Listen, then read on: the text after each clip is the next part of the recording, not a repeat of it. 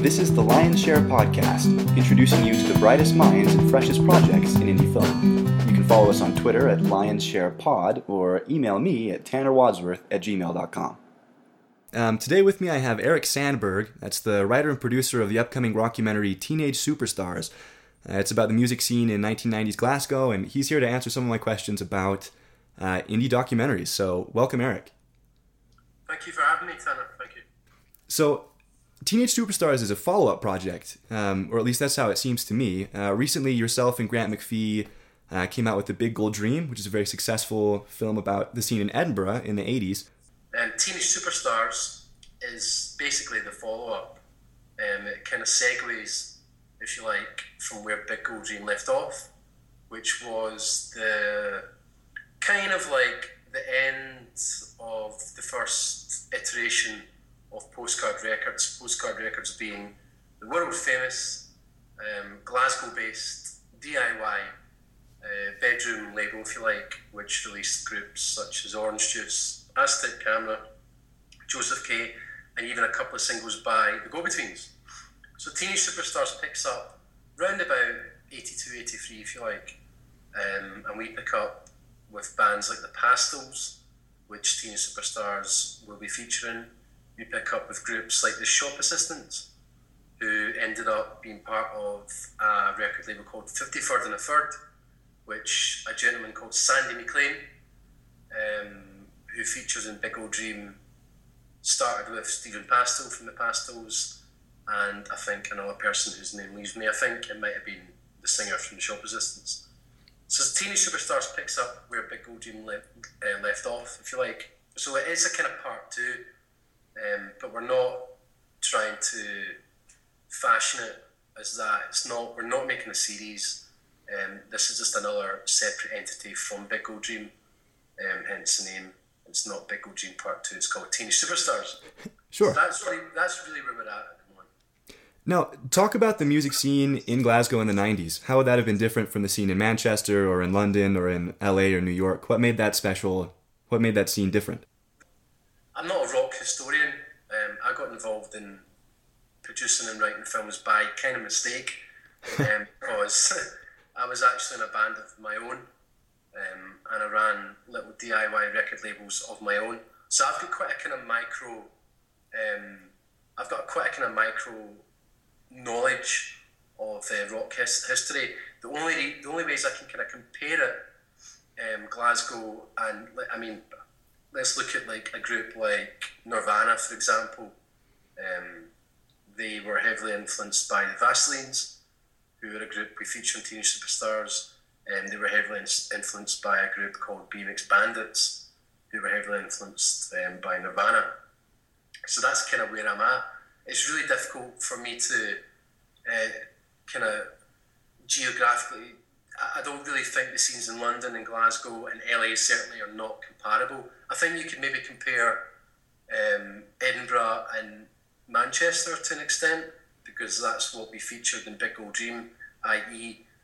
Fast Product was a massive influence on Factory Records. Factory Records being a label that released, of course, Joy Division, and even a Ellie James single.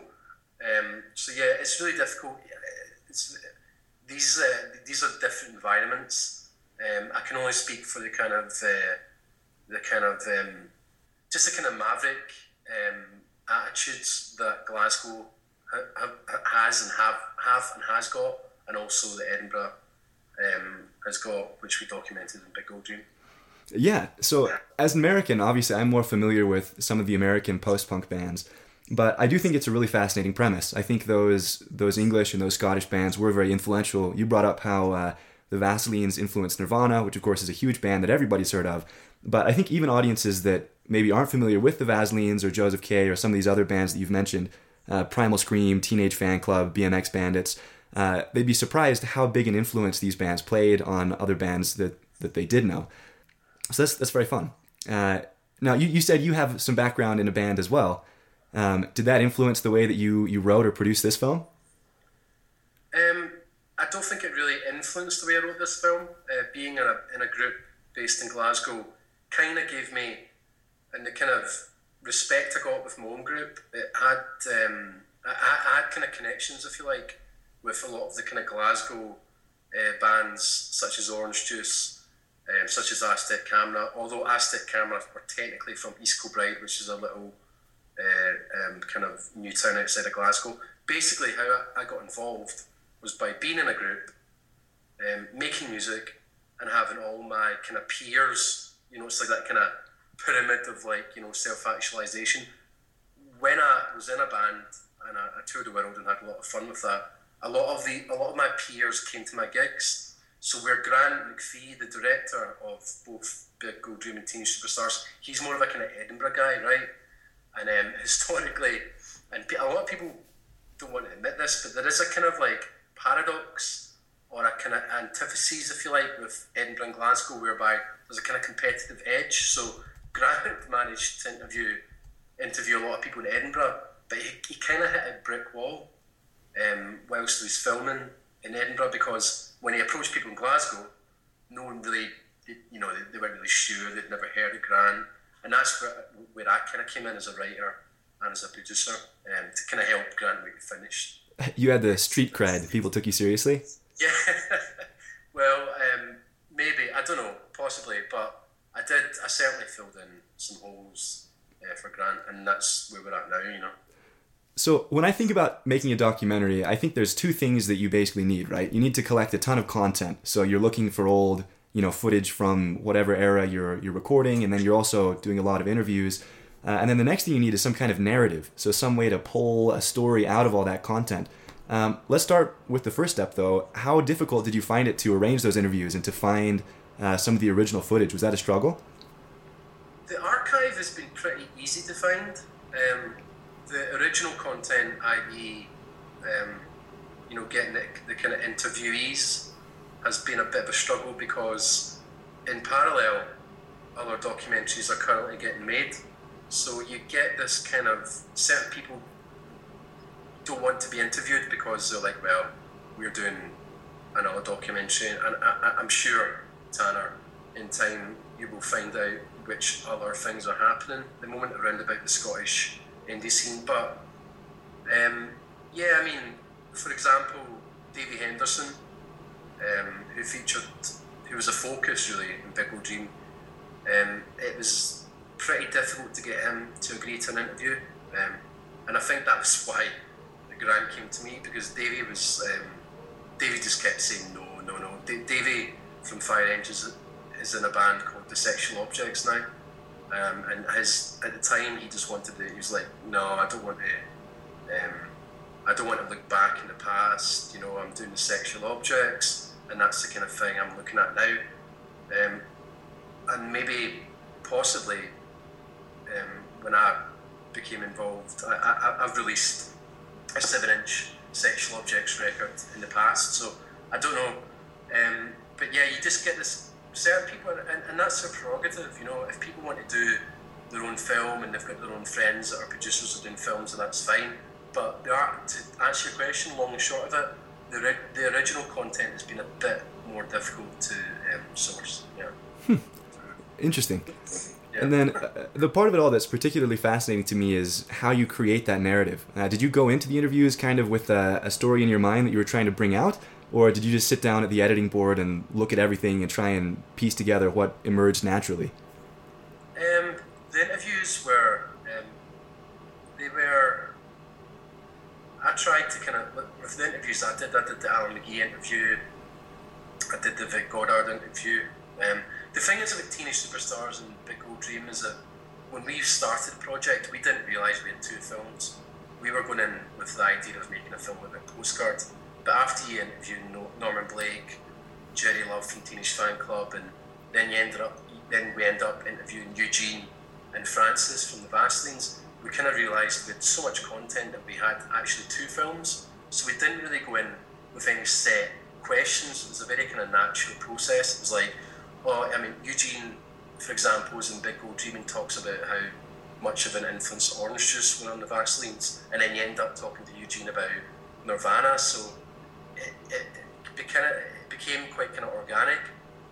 which is quite exciting because now we've got 2 films when at the beginning we only had the idea of making 1 film, so I can't really say that there was any set questions we had. Yeah, we would have a kind of broad, maybe a dozen or so questions that we would ask, but with Scottish people being as friendly as they are, and that's no,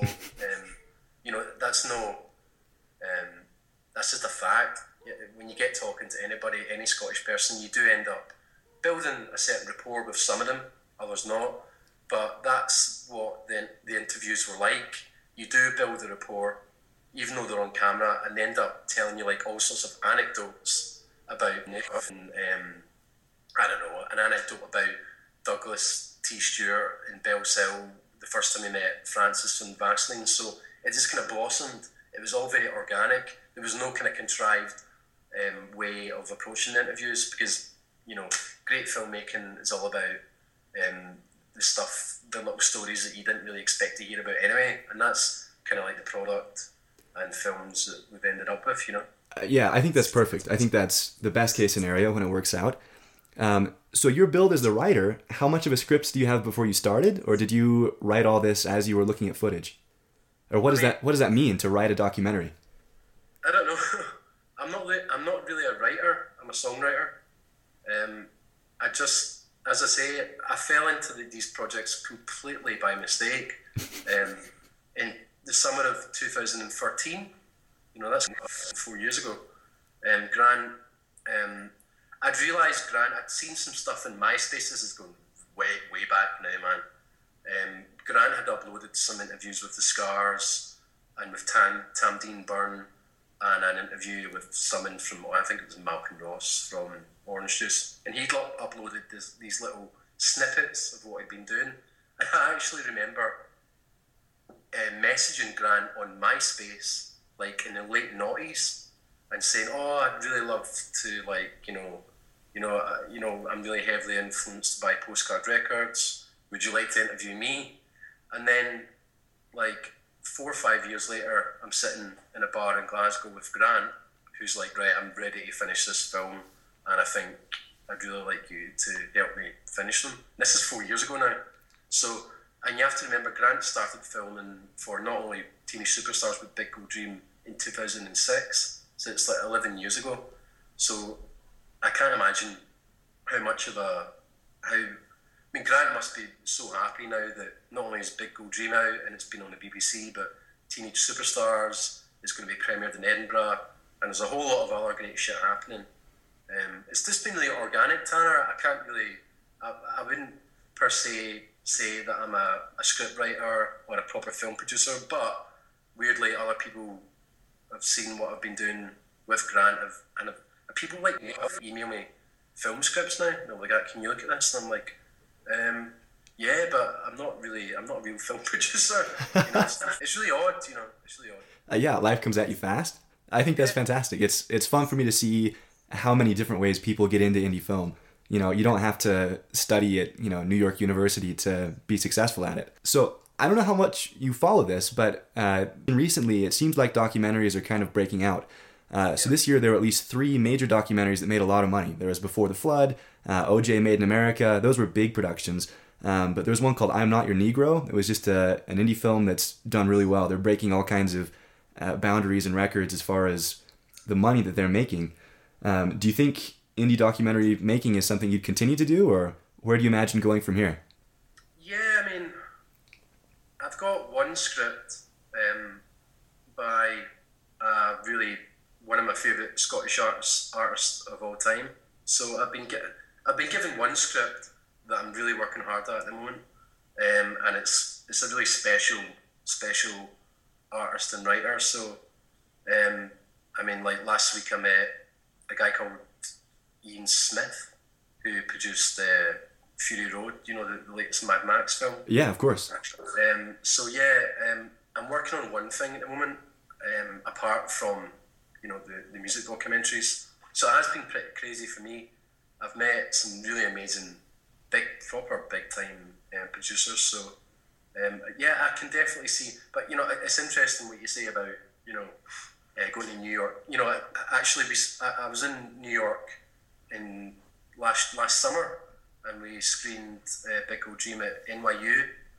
A really nice guy there called Sukdev Sandhu, who's a kind of film critic for The Guardian, put us on, and I screened Big Old Dream at Rough Trade in Williamsburg. So it has been, get back to your question.